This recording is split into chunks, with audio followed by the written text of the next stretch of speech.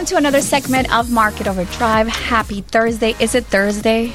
I don't even know what day today is. It's just madness. It's spring market. It's tax season for us 1099 employees. Well, that was the 17th.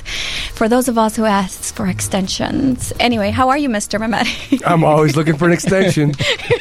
Look for an extension of 9 minutes today to start the show 9 minutes extended. I'm glad that you're able to tell our listeners that you're the reason why we're starting our show late every single week. I own up to my mistakes, unlike you, Carlamina. I don't make mistakes. Oh, yes, you do. No, Here I we do are. not.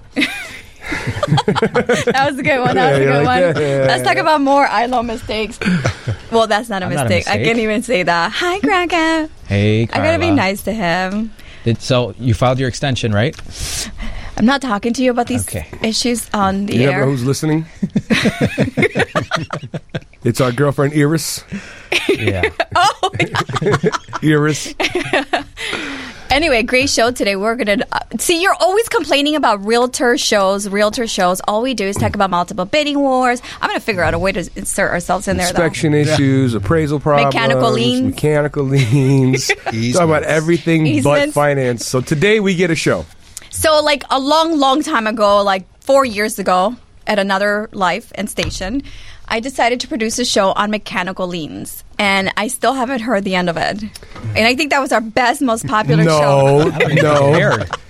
There was nobody listening to the show on mechanical liens. Nobody tuned in to find out what a mechanic's lien is. Get over it. Lydia was listening. No. My mama was listening. Even my ma didn't love me enough to listen to that one. Anyway, how are you, Mr. Funes? I'm doing great. Tell us a little bit about the marketplace. The marketplace. What's cooking? The market's cooking. The market's always cooking. We're just hoping that we get a little bit more inventory. Seriously, it's insane. But the news is indicating that more and more properties, more and more homeowners are going to put their homes on the market. So, you can't hear me? What are you doing with that mic? You're like talking above the microphone. It's kind of awkward today. It's like my little arm thing is broken here. Wait, his little arm. Your little arm's broken? That's cute. Sorry to hear that. My little arm thing is broken. Enough about your little arm. That's poor little kid. Grago Funes' little arm is busted. So let's just move on to the important things in this room. Yes. And important people in this room. The VIPs. Enough VIP about us and and your broken arm and, Carlos' bad extensions and my mistakes. So, VIPs, let's get to them. Who wants to introduce our guest today? I think he doesn't even need an introduction. I think he's going to still need an introduction. Is he You really? can't introduce yourself. Give him a little one. Give him a little one. I don't like it. So in studio today from Keller Williams Realty, we got Tom Brandt visiting us today. The Tom Brandt. The Tom Brandt. I honestly thought when I saw the email, I mentioned this earlier, that it was Tom Brady coming in studio today. Close enough. Yeah. Close enough. My wife is lovely, but she is not Giselle. Beep that out in case your wife's watching right now. She's like, don't come home today. You're not getting any food if you think someone's cooking. The hungry Tom Brandt, who will not be eating for a week and sleeping on the couch. Tom, it's a pleasure to have you on Market Overdrive. We always let our guests give us a little bit of a background and history. How long you been doing it? What got you in it? The whole 9 yards. All right. Well, Carla, in my past life, I was a CPA, so Really? I could have done those taxes for you. But no, I've been selling real estate for 26 years now. Oh, wow. Some time. So, some time. That's what wow. I said. Told That's you. a lot of time. Yeah. Okay. He beat you out. He did. You got 3 years I still on me. enjoy it. And you still 26 enjoy years. it. Well, And he's here to talk about it today. So you've seen a lot of markets, Tom, right? Yep. What are you telling us about today's market? What are you seeing? Today's market, I think, is the ideal time for sellers to get their homes on the market and sell. You said it earlier, there's very little inventory, and interest rates have been creeping up since the fourth quarter last year. Estimates are they're going to be higher. Yep. So I don't get it. Why do you think that Economics. is, that we don't have inventory? Why aren't sellers selling? They're just not calling you. That's a good one. Tom's like, I got tons Okay, of listings. I just want to note this one for the record. he brought in. I just want to know. Those are all sellers. Well, full disclosure, the only reason why I'm actually here kissing Tom's ass is because I submitted an offer on one of his listings, and that folder right there has 15 offers in it. And none your of them- client And was yours is the not bottom of the pile, so successful. Tom. No, it is not on the bottom. Don't number listen to 13 him. on the list. Don't listen. You know No, what? At the end of no. the day, I don't care what Nick says. I think you're just jealous of my awesome. Cool. Tom, tell us about you were going somewhere with the market. I mean, I think it's economics 101. As interest rates go up, I think there's going to be a Flood of potential. No, but there should be a flood of sellers because, candidly, rates go up, prices go down. People It's like panic. They might economics rush. 101. So and people's income is not necessarily going to go up in the same level over the next year the way interest rates have and might. So they're not going to be able to afford as much. That's not what our president said. Everyone's a millionaire next year. I majored in economics. I don't think he did. Oh, okay. Okay. Calling out the Fair president. enough. Oops. Fair enough. So, I mean, that's a good point. I also think that we finally are starting to get to what were we hearing back in 2014?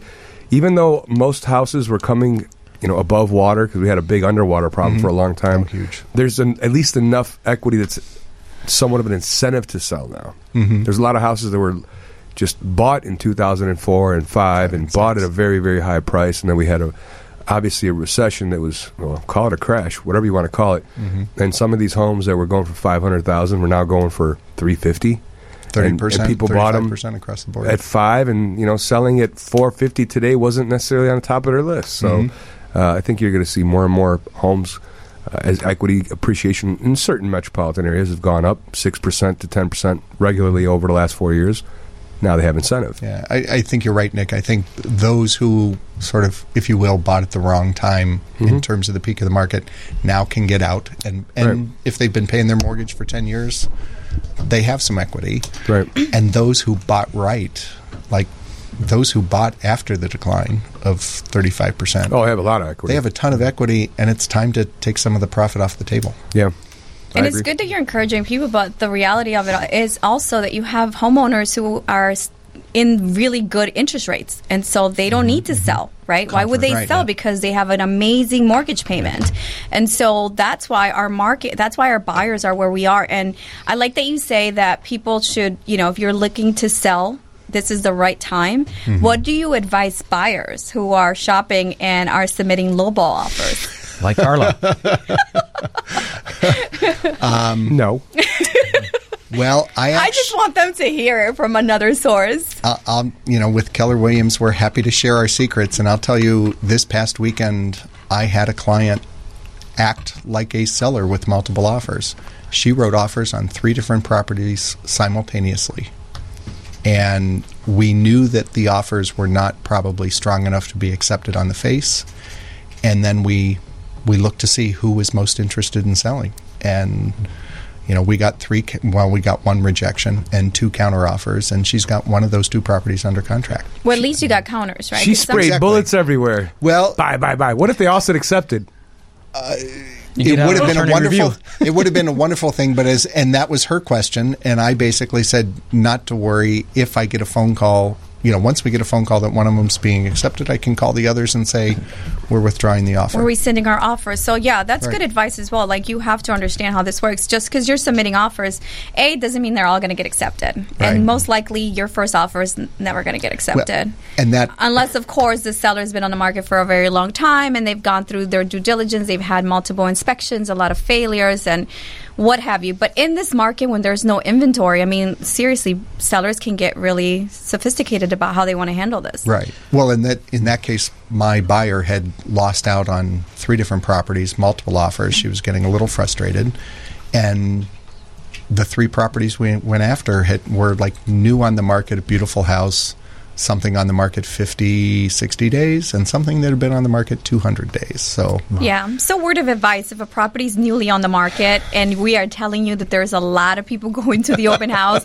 and then if the market comes if the property comes on the market today or tomorrow, and we're telling you we can't wait till next week to show it to you because they're going to have multiple offers, by Monday it's gone, right? Like, and are you seeing a lot of offers sight unseen? no, honestly, I haven't, and I'd be leery of that. Yeah. Just So like an offer sight unseen typically means that the buyer is going to submit an offer, they're going to issue their terms, but they haven't seen the property, so it's contingent on seeing the property. The only problem with that is that what kind of seller is going to have, like you had 15 offers, right? Right. Are you really going to wait for that other person to come through so they can see it, even if it's an amazing offer? yeah, it's tough to keep all the other buyers on hold in the agents. They don't want their offers to be shopped. It's a perfect time to segue. All right, let's do it. So, Rocco, this is your show. Well, real quick, and I'll let Rocco do his thing. One last thing I got to touch on. Okay. Carla said, why aren't more people putting their homes on the market? Mm-hmm. And I think it's just a comfort thing. What's the incentive of me putting my house, even though I got 10% equity in it, what's my incentive to sell? Am I going to upgrade into a shiny new penny, which is new construction, which doesn't exist right now? So my take on that is that we need more new construction, more affordable new construction, so that our current homeowners consider putting their homes on the market and roll that equity into, a better quality property. And I think that's why the inventory is just staggering slowly. But if we can see a little bit more new construction in our industry, affordable new construction again, we'll be able to pick up steam with more and more people selling their homes on the market. That's the whole entire debate, right, is the lack of new construction, but that has to do with you guys, the lending and the guidelines, and there not being enough price per square foot to justify. Homes. Yeah, we don't build homes. You're issuing loans, right, for new construction. Yeah. Chicago hasn't seen enough appreciation in price per square foot. We need more builders to get construction. He's trying to say somebody's got to get out there and build them. Somebody has to build these properties. We do have developers looking to build. No, we have high-rise towers that are going up, but we don't have... And being rented. Yeah, a lot of rentals in the high rises. So I see more and more, rather than new home developments, you see a lot of the flip and rehab. Yeah. Rehab and flip and. That's the next best thing. Bungalow belts. Yeah, but the problem with those, I just have to say this: the problem with the flips is that there's not enough. It's not affordable, right? Because investors are buying them and they're picking them up at a higher price point, so then they also have to put in their yield. And so by the time they bring it on the market, it's a higher price home. So therefore, it's not affordable to your, first-time buyer per se, your average $450 or $350 buyer of a single-family home. They're coming on the market and they're like $600 because that's where the profitability is when you're picking these up at like $250 or so. So that's where the market is like really tight. And I just think that buyers should know this stuff, because when they're shopping, I don't think in the spring market there's such a thing as a shiny penny. There just isn't. You're just chasing. Got one in my pocket. Well, that's primarily why we need more new construction. That's all I got in my pocket. But I have a shiny penny in my pocket. Segueing back, multiple offers, which is a problem. We have less sellers than we normally do. We have plenty of buyers, but not enough inventory. Which has you walking around with 15 offers in a folder. Right. Carla's buried the 14. And, it goes to... Are you going to tell now, me the price? We're sifting through these offers, and they're all written differently. Some people might be willing to buy this house in cash. Some people are going to put down 20%. Some people put the bare minimum. I have no idea what that property you have in your folder is, but let's just assume, and for the sake of simple arguments here, it's a single-family home. Nope. It's a two-flat. Okay, it's a two-unit. Two-flat, which makes it more affordable. Okay, it's a two-flat. Right. So now, programs are something you're going to look at. And when your seller takes into consideration, and you're going to advise them on specific programs are going to be this particular program looks like easier way of financing versus this particular program.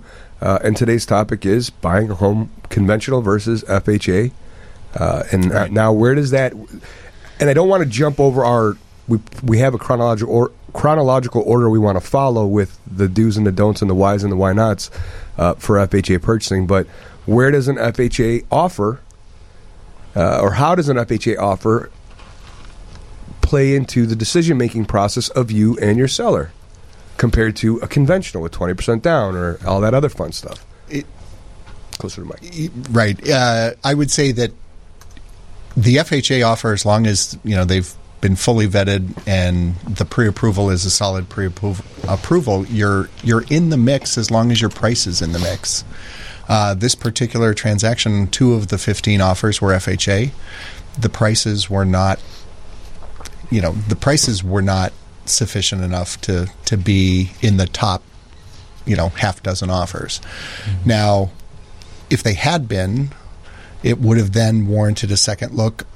But again, with the conventional offers, when you have multiples like that, in general, you're going to have someone or more people who have the larger down payment. We half a dozen offers with 20 to 30% down. Let me hit you with some brass tacks on a tough question. Sure. You have both vetted from the same exact lender, 2 offers, same exact price, top offers. One is conventional, one is FHA. One is 5% down conventional or 3% down conventional. One is 3.5% down FHA. So there's no strength in down payment. Oh. And how does that affect your decision now? You flip a coin? Well, if they're identical price, $250 and similar, $250. Yeah, similar 5% conventional, 3.5% FHA. There's not much difference there in terms of the strength of the offer. Then we'll start looking at some of the details. Is it an FHA 203K where they're borrowing additional funds to do renovation? If that's the case, then there's not the concern about the FHA appraisal that might require some work to be done to the property, right? Because they're borrowing extra money that can take that into consideration. Because FHA just does some sneaky little time-consuming things to a property that no one really puts a lot of value in. Painted gutters, like there's paint chips flipping up, coming off the gutter. FHA will require a seller to get out there, repaint them, and have them ready to go. Conventional doesn't care. Exactly. So little things like this. And I think that a seller would, when they're aware of all this stuff, might have a tendency to skew just to, even though your house might be perfectly fine, you don't know what's going to happen until the inspector comes out, right? Exactly. Well, and actually, in that case, it's, you have the regular home inspection, but then you have the FHA appraisal, which is almost like a second inspection. Yeah. Oh, yeah. That can cost you money. Well, Nick, before we get too carried on, can we just stop a little bit and have Graco explain, the difference between these two loan products in plain English as we promised in our marketing? The short version? Yeah. Little arm, short version. Let's just keep going. Real simple. So the FHA loan is very lenient when it comes to credit rating. They require a small down payment, 3.5% typically. Conventional has caught up, though. The conventional loan program now does offer a 3% program, similar to FHA, but the mortgage insurance is slightly different. Keep that in mind. Nick touched on this on a side note. In some cases, rate does play a difference on an FHA loan versus a conventional loan, but that's a debate on a totally different level. Tom and I had this conversation earlier where, what if my FHA buyer is making an offer much higher than everybody else? Is the seller willing to consider my offer? Because there's a stigma with FHA that, there's more documentation, the appraisals are a bit more rigorous. Their credit score is not as good. The credit score is not as good. And I'm always an advocate for that consumer because, for me, I could care less. My processing and my underwriting process, even my pre-approval process, is the same all the way through, meaning I'm going to vet out that borrower the same way, whether they're going conventional or FHA early on. So my underwriting process shouldn't be any harder. Right. And if my borrower who is approved FHA is considering going above while asking, I would hope that offer is considered from the seller side. But so what is your opinion, Tom? Are you still sustaining?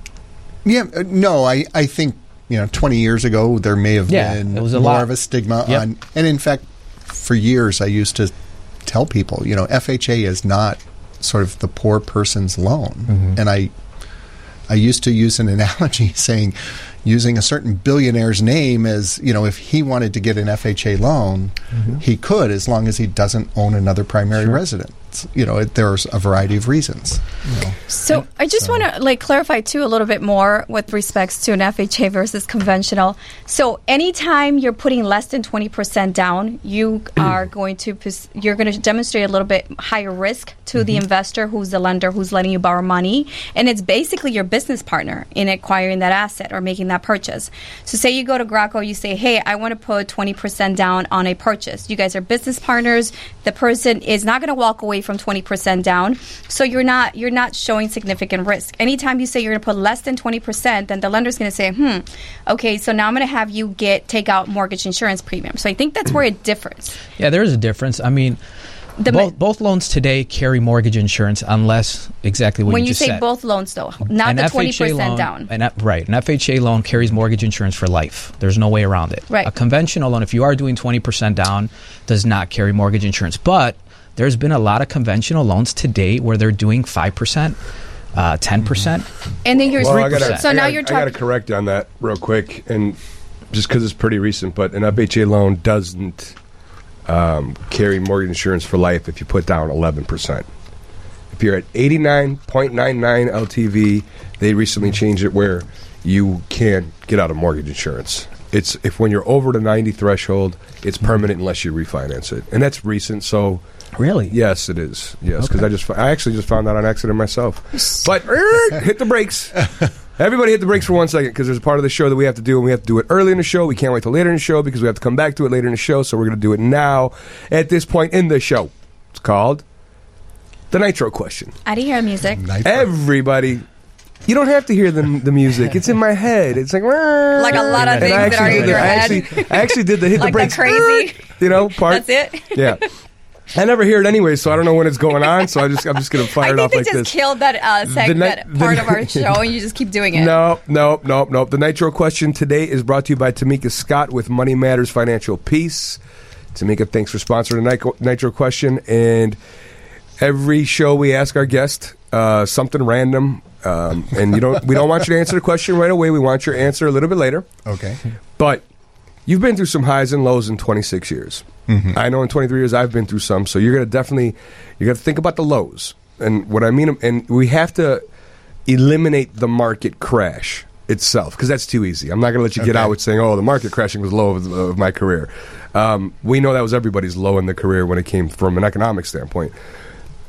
But in your 26 years, it being, like I said, a very high and a very low industry at times, and some great moments have come, there are some dark days. Whatever that might be, an exploding file, a real ugly fight between a seller and a buyer. I mean, just something that has really, really put you in a situation where you might have actually considered going back to being a CPA. We have our moments saying this is the greatest decision of my life. Right. Or maybe I should just go back to what I was doing. It doesn't necessarily mean because you were making more or less money, but it's just taxing. Something daunting. So either give us a moment, an era, a time, or a specific deal, whatever it might be, where you actually said, wow, I think I might need to go do a career change. That is the Nitro Question. They're off the cuff. They have no relevancy to the topic, but we just like to hear everyone's different stories, and sometimes they're funny, sometimes they're serious. Today you got a serious one because you do have an extensive amount of time in the industry. So think about it. Let it marinate. We'll be back again. Tamika Scott with Money Matters Financial Peace was the sponsor of today's Nitro Question. We'll be back in about 20 minutes with that one. Move it forward, girl. So, can I go back to my points? You can do whatever you want. Let's Point do away. that. Did you remember it? Well, no. The reason why I was trying to kind of go back to the how much money you're putting down, I think because that's basically what differentiates. Is that a word? Did I say that correctly? Say that again. You got it. Differentiates. It makes it different from each other. It's the FHA versus conventional, right? It's how much money you're putting down. So going back to your example, Tom, where you had 15 offers. Right. Mine of not making it and me still trying to push that subject. Right. But if you have 20% down, I'm going to look at you as, okay, so what happens if the appraisal comes in lower? I can go back and renegotiate with that buyer that has more liquidity to go ahead and absorb, maybe put more money down and then pay the difference into the, like maybe the property doesn't come out to value, right? So if you're at 5.25 and it comes in at 520, whatever, right? Right. So 5,000, they have to come out of pocket because the lender's not gonna lend you on that. So they can reduce their 20% down and say, I'm just going to do, 15% down or whatever, and then pay the difference out of pocket. If I have a 3.5% loan buyer or a 3% down loan buyer, they're not going to be able to do that. Right. So I'm going to look for the buyer that's going to have more strength in the game or in getting the deal done. Because if you have 15 buyers, imagine picking the wrong one. So then you're like 30 days out and you're like, okay, what's going on? Like you just lost all other buyers because the market is moving fast. Right. And so in 3 days or 4 days, that buyer has already bought something else. Right. So while you were able to generate 15 offers in this like no inventory market, those buyers are still like really hungry and they need to get something under contract. And so if you don't make the right decisions for your client or give your clients the best advice, you're back to square one. So you're Right. saying an FHA buyer is not willing to come out of pocket to cover the difference of Not the willing, shortage? not able. Or not able. How are they not able? Because they only have 3.5% to put down. Typically, if you don't have a lot of money to put down, you're going to go use No, them. hold on a second. Okay. Let's back it up. Back it up. Just because I want to put 3.5% down doesn't mean I have more money elsewhere to put down. I mean, Or you, don't have money elsewhere. right? But you said it best. There's a billionaire that could have used an FHA loan, right? Right. As an example, but we can't always just assume, because if I'm buying a property, sometimes as an investor, I want to come out the least amount of money out of pocket. And if I have the Leverage. option of going FHA at 3.5% to buy a 4-unit building, I'm going to do it. And we can all disagree on that, Greco, though, because if somebody wants to be conservative in the way they spent their money, I'm not But going to be you're paying a premium. assuming- I'm not going to pay a mortgage insurance premium on money if I have the money to put down. Why am I going to carry? Why is my carrying I'll cost tell you any why. higher? What if you're about to get married? You and your fiance want to buy your first home. You only have $40,000. You need $10,000 at 3.5% down. And you got to pay for a wedding. Now what? You could do. I mean, I always tell my That's why clients people to do it. I tell my clients, look, leave as much money available for a rainy day. You never know what's going to happen. I've obviously been through the recession, and we knew what happened with short sales and foreclosures, and people lost everything. So why put all your eggs in one basket, right? I'm always advising clients, if they're buying if they're a spouse, maybe put it under one person's name, and then also keep the asset under one person's income, and then go that route. I'm a very conservative agent, but when it comes to multiple bidding wars. Tom, are you seriously going to, if you have two same offer property, if you have two same offer price offers, what are you going to make? What are you going to tell your client? What are you going to recommend? The larger down payment availability is going to be a stronger offer. What if the FHA The offer FHA is offer willing to could come in sometimes have- higher and puts it But in we writing? just said if there's two $425,000 offers, one is conventional and the other one is FHA. He said the larger down payment option, right? Yeah, so he's okay, gonna take so the you can have a conventional deal. conventional offer at 5%, but don't think we haven't done FHA loans like I just said at 89.9% LTV. Right. And so again, that's the larger so one. that's, Well, so that's go ahead, Tom. But from a practical matter, for example, in this instance, we asked for all the offers to be presented Sunday at 6, and later that evening I sent out an email to everyone sort of clarifying information from the owner and kind of giving direction. But the final question was, in light of the environment where none of us have control over who the appraiser is going to be sent out to a property because of the use of the appraisal management companies, what does your client intend to do if the appraisal comes in below our contract price? And then I spelled out, A, will they bring additional cash to the table? And if so, up to what dollar amount? B, will they ask their lender to send us new appraiser? Parentheses, some lenders won't do that. PNC is one. They won't do a second appraisal, period. C, People no clothes, PNC. right. C, are they willing to switch lenders in order to get a new appraisal? wow. Or D, are they going to ask the seller to, Cut the appraisal down. Cut the contract value, down. Adjust the sales adjust price the price to match the meet them appraised halfway, value. etc. So- and I asked all those folks to get back to us to let us know. So what did you get anybody to agree? Yes, several. The Wow. FHA client. No, But see, this is the craziness, right? I would never, ever advise my client to go ahead and pay above fair market value. Because in essence, what you're saying is we have multiple bids. Everybody wants a home.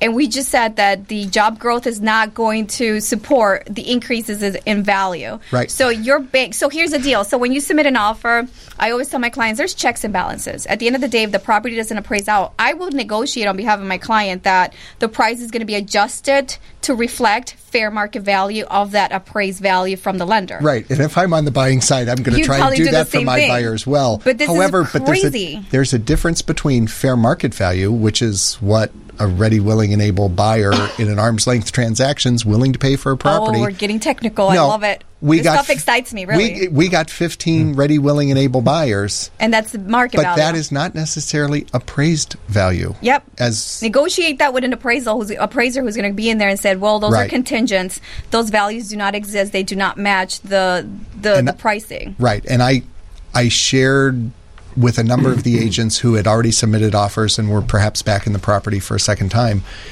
I shared with them I was going to be asking this question, and it was important. And why? Because I had a very similar property in the similar neighborhood last year. 11 written offers. Yeah. All of them. 2 were at the asking price, 9 of them over the asking price. And that appraiser brought the appraised value in at the asking price, which was $25,000 less than that property sold for. Right. I mean, I had a property a year ago on Drake, also in the same neighborhood, that was $50,000. But let's talk about underpricing, that strategy. Well, it's, you hope that you're not so far underpriced.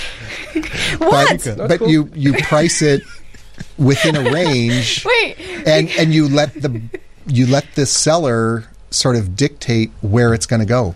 That example last year with 11 offers, my seller wanted an owner-occupant to buy the home that they had lived in for 29 years.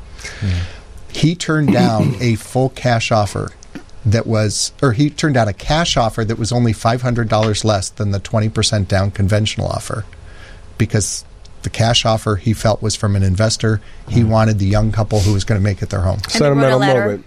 Yeah. Well, we appreciate you educating Carla on how to deal with multiple offers, because that's not the show that we're actually doing today. The topic of the show and why people are jumping on and jumping off online is because the topic of the show is conventional loans versus FHA loans. Let's jump back on, guys. Somehow we've gotten into anything but that topic. I'm still trying to get my deal accepted here. How much time do we have I'll left? just take over the show from here so I can keep it on course, because we've completely gone ADHD with it at this point. Although it's good information, good stuff, but let's get back to it. You want to break down, or who wants to break down the general? What's the reason someone would even use an FHA loan versus a conventional loan in the first place? Because I think we've discussed sellers and how they look at them. And I had a great deal last year where I targeted FHA buyers because those sellers contacted me thinking that they were going to have a short sale and come short of losing their home. And when I saw it, the value was there, but the condition was rough.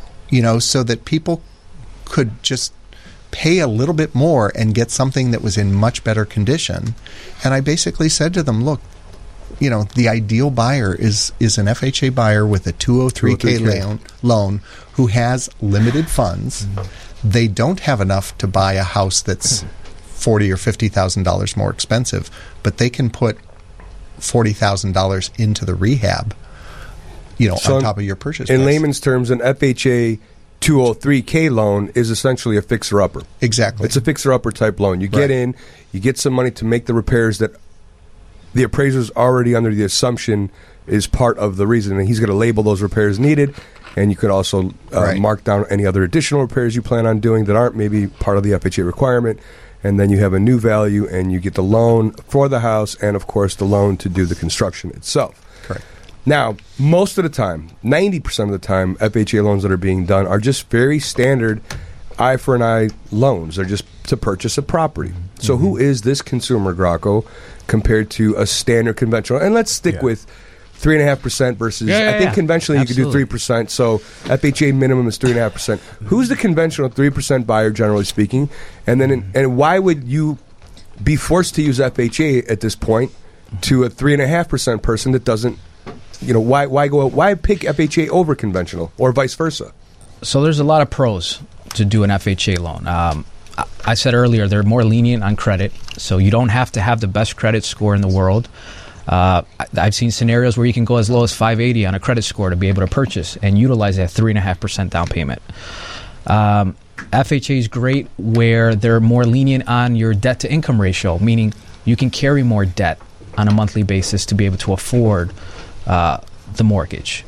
FHA is great in the sense where the loan is assumable. Some people don't know that you can actually transfer that loan. So let's say you lock in at a great interest rate today. Somebody else can actually assume that loan later on down the road, so long as they qualify for that mortgage. FHA is more forgiving on past credit. So if you had a foreclosure, a short sale, a bankruptcy in the past, you can utilize the FHA loan a lot faster versus a conventional loan, which requires more time. And lastly, an FHA loan is going to permit later down the road what's called a streamline.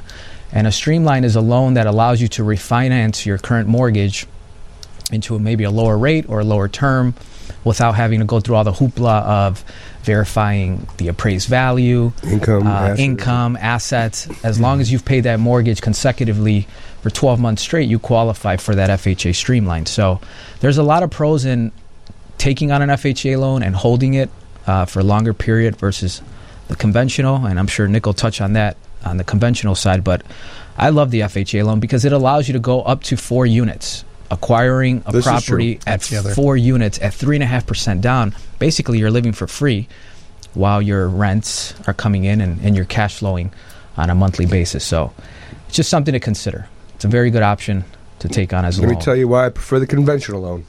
All right. I think the FHA loan is a necessity. There's a lot of people that are just getting started, and I think it's an excellent tool. And if you can't fit into a conventional loan, then you need to look at an FHA loan because all the things he mentioned are accurate. And it's essentially the FHA program was designed, like 100 years ago. It feels like 100 years, but I think it was the 50s maybe is when it came out, 50s or 60s. It was designed to give people without strong credit history and a background in owning a house an opportunity to own a house. Originally, it didn't even have a credit score requirement, and now it actually does to some degree. So it's a great tool if you're just not quite what conventional considers truly conforming. So you could be just like off by a hair, and you fall into the FHA bucket, which is not a bad thing, by the way. But conventional is the better loan program, and I say that because the now conventional does offer 5% down on a 4 unit. 4 unit. Yeah. You could do the Home Ready program. You don't have to necessarily do it FHA, but you can get rid of that mortgage insurance pretty quickly. A lot faster, yeah. A lot faster. Where, like we said earlier, you're never going to get rid of an FHA mortgage insurance situation. So why were you giving me such a hard time at the beginning of the show when I said that the conventional deal is going to be a little bit more sophisticated for the buyer who doesn't want to pay all those fees, right? Because technically the 5% down loan product, which is the conventional, reduces the fees, and that's why more savvier investors are going to say, I don't want to pay all those fees. You mean the mortgage insurance premium that's paid up front? 1.5% upfront PMI plus the monthly carrying premium. So if you're putting 3.5% down and then you're putting 1.5% and dumping into the loan, your initial investment's already at a 5%. Oh, I thought you were referencing like if you have the 20% down, you should always do it. No, I was saying like a conventional starts at 5%. I wouldn't criticize that. I literally thought I heard you say 20% if you have 20% down, you should be putting it down. I was just saying there's a difference between the two loan products, and one is 20% down. That's your conventional low risk for the investor, which is the lender that's lending you the money. But if you're going to put down 5%, and if I have 15 offers, I'm going to say, well, the 5% guy, right? Because and like you said, Tom, right? You're going to accept the offer that comes in as sold as is. Or it's, they're going to do the inspection. They're going to put a lot of money down as an earnest. Not that we keep earnest, and earnest is just blah. But it shows that people want the property, right? Right. So when we're advising conventional versus FHA in this marketplace, I just don't want buyers who are listening to think, it's not that you don't have a chance. It's just it's so difficult for us because we're writing multiple offers for many buyers. You just said one buyer wrote 3, and 3 of those got rejected. And you're going. I mean, you rejected mine. Let's have a therapy session here. You also have to understand that one of the reasons now it gets a little confusing. There's been some new regs and rule changes in the lending industry where some lenders have different opinions on how they price their FHA loans versus their conventional loans. Some lenders price their profit margins exactly the same. Some lenders put a little bit more profit in what is perceived to be a harder loan to do in the FHA stuff. So generally speaking, margin per margin, an FHA rate is lower than a conventional rate, generally speaking. Some lenders aren't like that. So we don't know which lender is which and who that client's applying with and what their policies is internally. But sometimes they're just picking the FHA loan because the rate is lower. Right. So ideally, and you shouldn't penalize them thinking, oh, they probably have a low credit score, some things in place. They're not. And it's not that we're penalizing them. I mean, I hate for people to think Carla is being an not elitist as solid. and saying, well, no, you want to get the strongest buyer for your client. Yeah, I want my clients understood. not to lose leverage. Right. And Tom, you understand that when it comes to processing an FHA loan, a conventional loan, you're like, done. If this person's loan was pre-approved and they showed documents, right? You got to do your job of vetting out that lender too to make sure that pre-approval is solid. Just because somebody's putting 30% down on a conventional loan, you still got to pick up the phone, call that loan officer.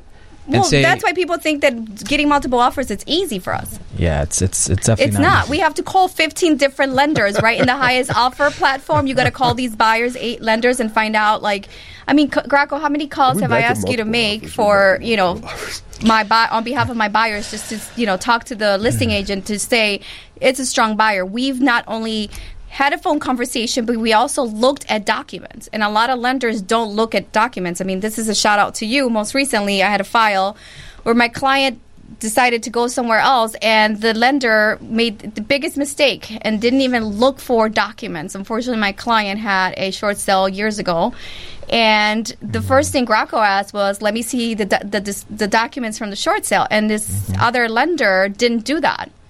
And I mean, now I'm here. My loan, we were due to close at the end of this month, and now they're asking for 30 more days because they have to completely redo the loan again. So imagine going through. I was only asking for 15 days, by the way. So if you're watching and listening, we can close a lot faster than that. Garbage lender that didn't do their job. Little arm goes fast. We got it.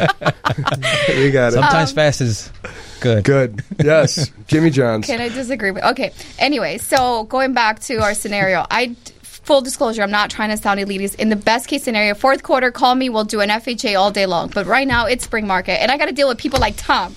I have no chance out here to try to get a deal done. This feels like a therapeutic Carlamina session. It doesn't really feel like a show about FHA versus conventional. But it is FHA versus conventional. People are out there shopping with FHA. Tell us how you feel about your problems, Carla. Go ahead, one more thing about FHA and conventional. My advice, I guess, for FHA is if it's a nice property that doesn't look like it's going to need a lot of renovation. That's exactly where I was going with that.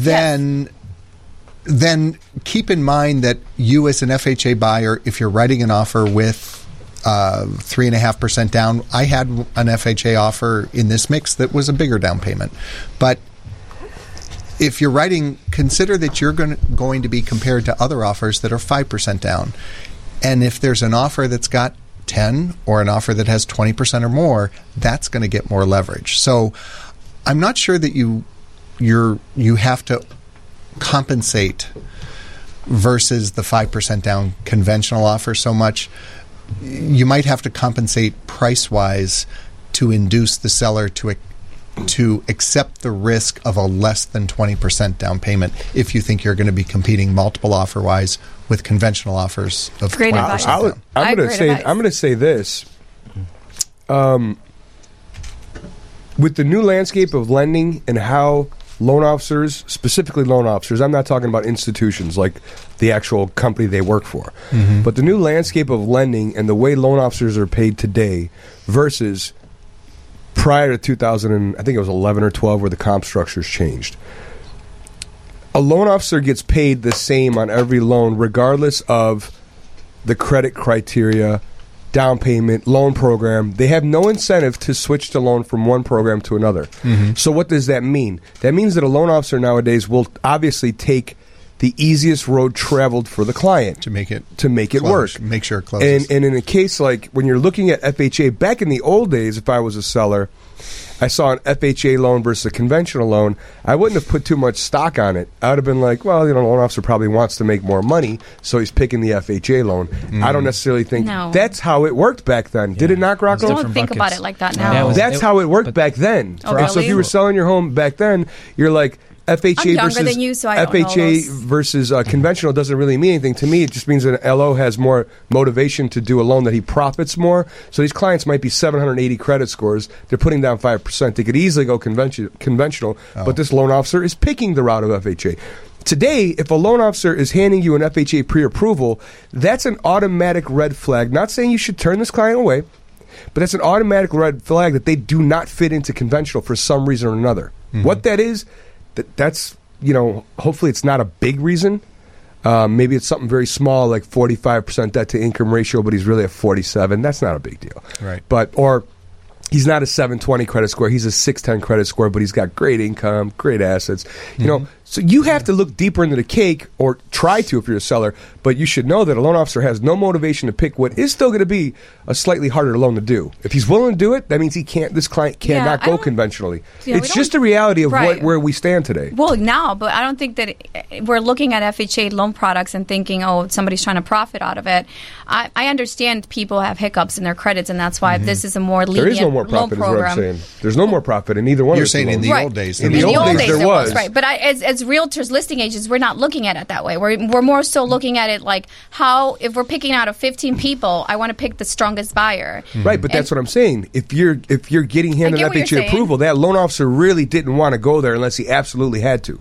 Right. Now you should know that. And as we a seller's understand agent. that. Of course, I mean, I have FHA buyers, and I understand why we're in the FHA program, and we've chosen that product. But one more, that the other difference that I don't know, I think we kind of like browse through it. It's more about that appraisal inspection, right? We talked about reducing, buying the property in as-is condition, meaning you can do a home inspection, but you can go back and nickel and dime, or not nickel and dime, but renegotiate credits or reduce that net number for the seller. Right. So with an appraisal, right, you're buying the property as is. So the seller's saying, I'm not doing any repairs. But here comes the appraisal saying there's chipping paint in the garage, in the exterior windows, and downstairs there's in the basement there's hanging wires. So all of a sudden the client has to say, well, but I'm selling it as is. So it goes back to, let me go back to that 5% down conventional deal, since we're, that's a case by case, though. I mean, and you guys vet out these properties early on. Tom, this property that you're selling, did it need a lot of work, or some work? Is it going to pass FHA appraisal? We're back at that one again? Yeah. Just make it sure. As an example. It actually had peeling paint in the enclosed rear porch that would have been required FHA to Thank you. dealt with. I'm just saying, is the dynamics, you guys, there's not a lot of turnkey products. There's not a lot of properties that don't need a lot of work, and they're selling like hotcakes because of the market. So the only reason why I wanted to have a show of FHA versus conventional, it's because in this marketplace we have to understand the difference and how to negotiate these loan programs. I get it. What if the contract says, sometimes you get a situation where a seller just bought some new appliances, right?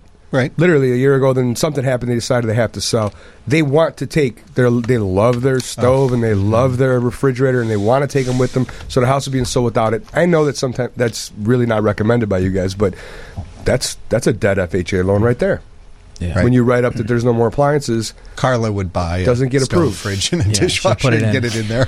Those are those little nuances. But that are that's annoying. the other thing. Like if I have a relationship with Tom, and I will say, Tom, I'll make sure that my client goes and cleans up that chipping paint. I'll bring in my own appliances. Can you please let me have this deal?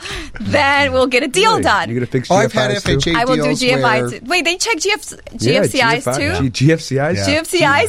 GFIs on the in the kitchen. Is GFCIs? GFIs? Okay. That's okay. That's okay. Ground we'll move fault on. circuit interrupter. Let's do it. Thank you. Thank you, Tom. All right.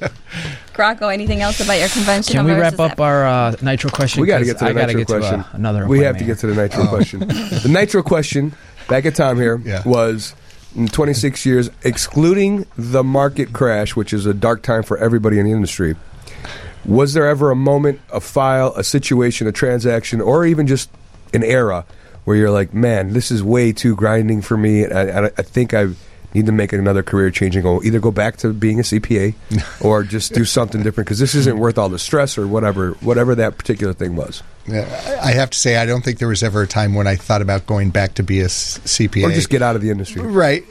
And I wouldn't say I got out of the industry, but there was one year, the day after Christmas, I got a phone call late at night, like 8 o'clock. My kids are there, and I recognized the phone number as being a past client who had sold her property, and I thought, I have no reason to be talking to her right now because she moved out of the area.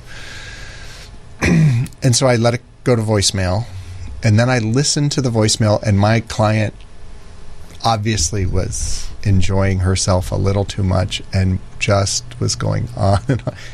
And as I was listening to the message, there's another phone call coming in, and then a third, and then a fourth, and then a fifth, and she left 5 successive messages that were just crazy about the transaction, which I got her out of a property during the market decline at a great price. Wait, so she was complaining about you to you in your voicemail? 5 successive voice messages the day after So, like, Christmas. the tape ran out at AT&T, and she had to reset and call you 5 more times? And I, and then I started just listening to them and playing it for my kids. And my kids were teenagers to young 20. They're like, she's crazy drunk. And I'm like, Crazy. yeah.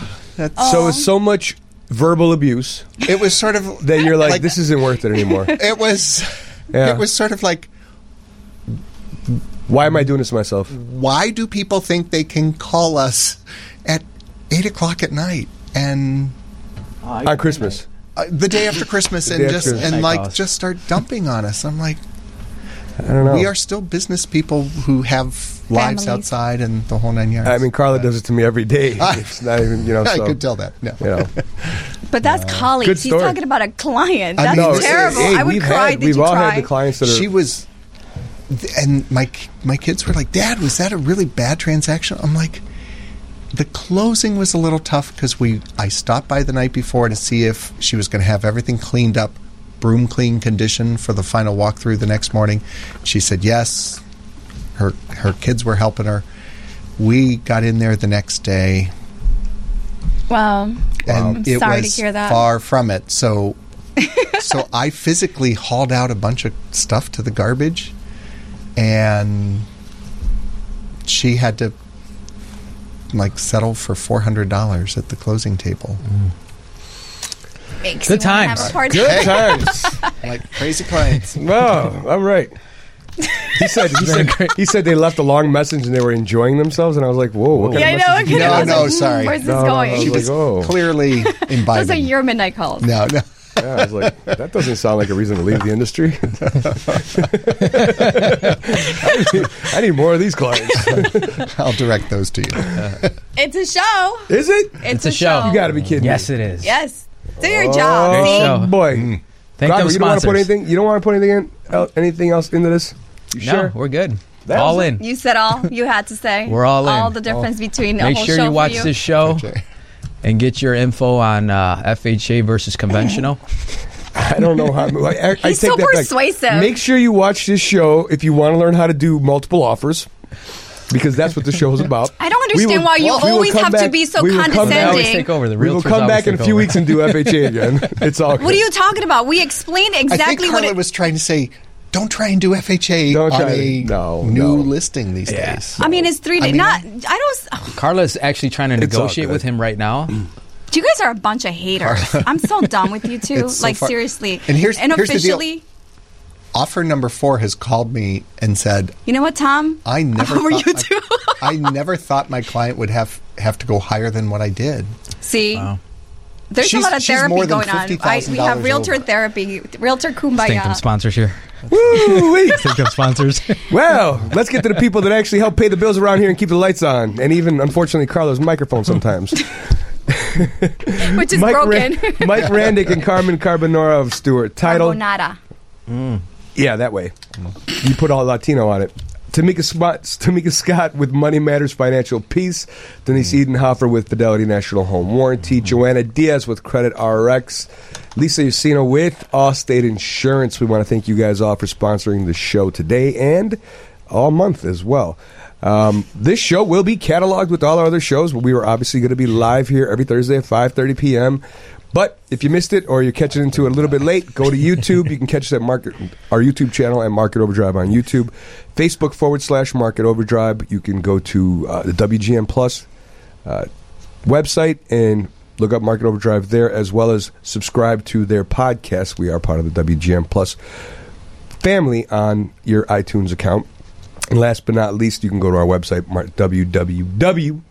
I think that's like the first time you actually give us all. Other than that, you can go to Carla Mina and email her, spam her, leave her whatever message you want to leave her. Let's get out of here. Just call her. Seriously, what is wrong with you today? This closes. Her phone number is. Do not. We will be back next Thursday. Wait, do you know my number? What's my At number? 5, I have no idea. I know it's, your under, number. it's under Number. goofy little Wait a crazy second. maniac. We'll be back next Thursday, said I have a little 5:30 hand. p.m. See you. Bye. Good show. Yeah.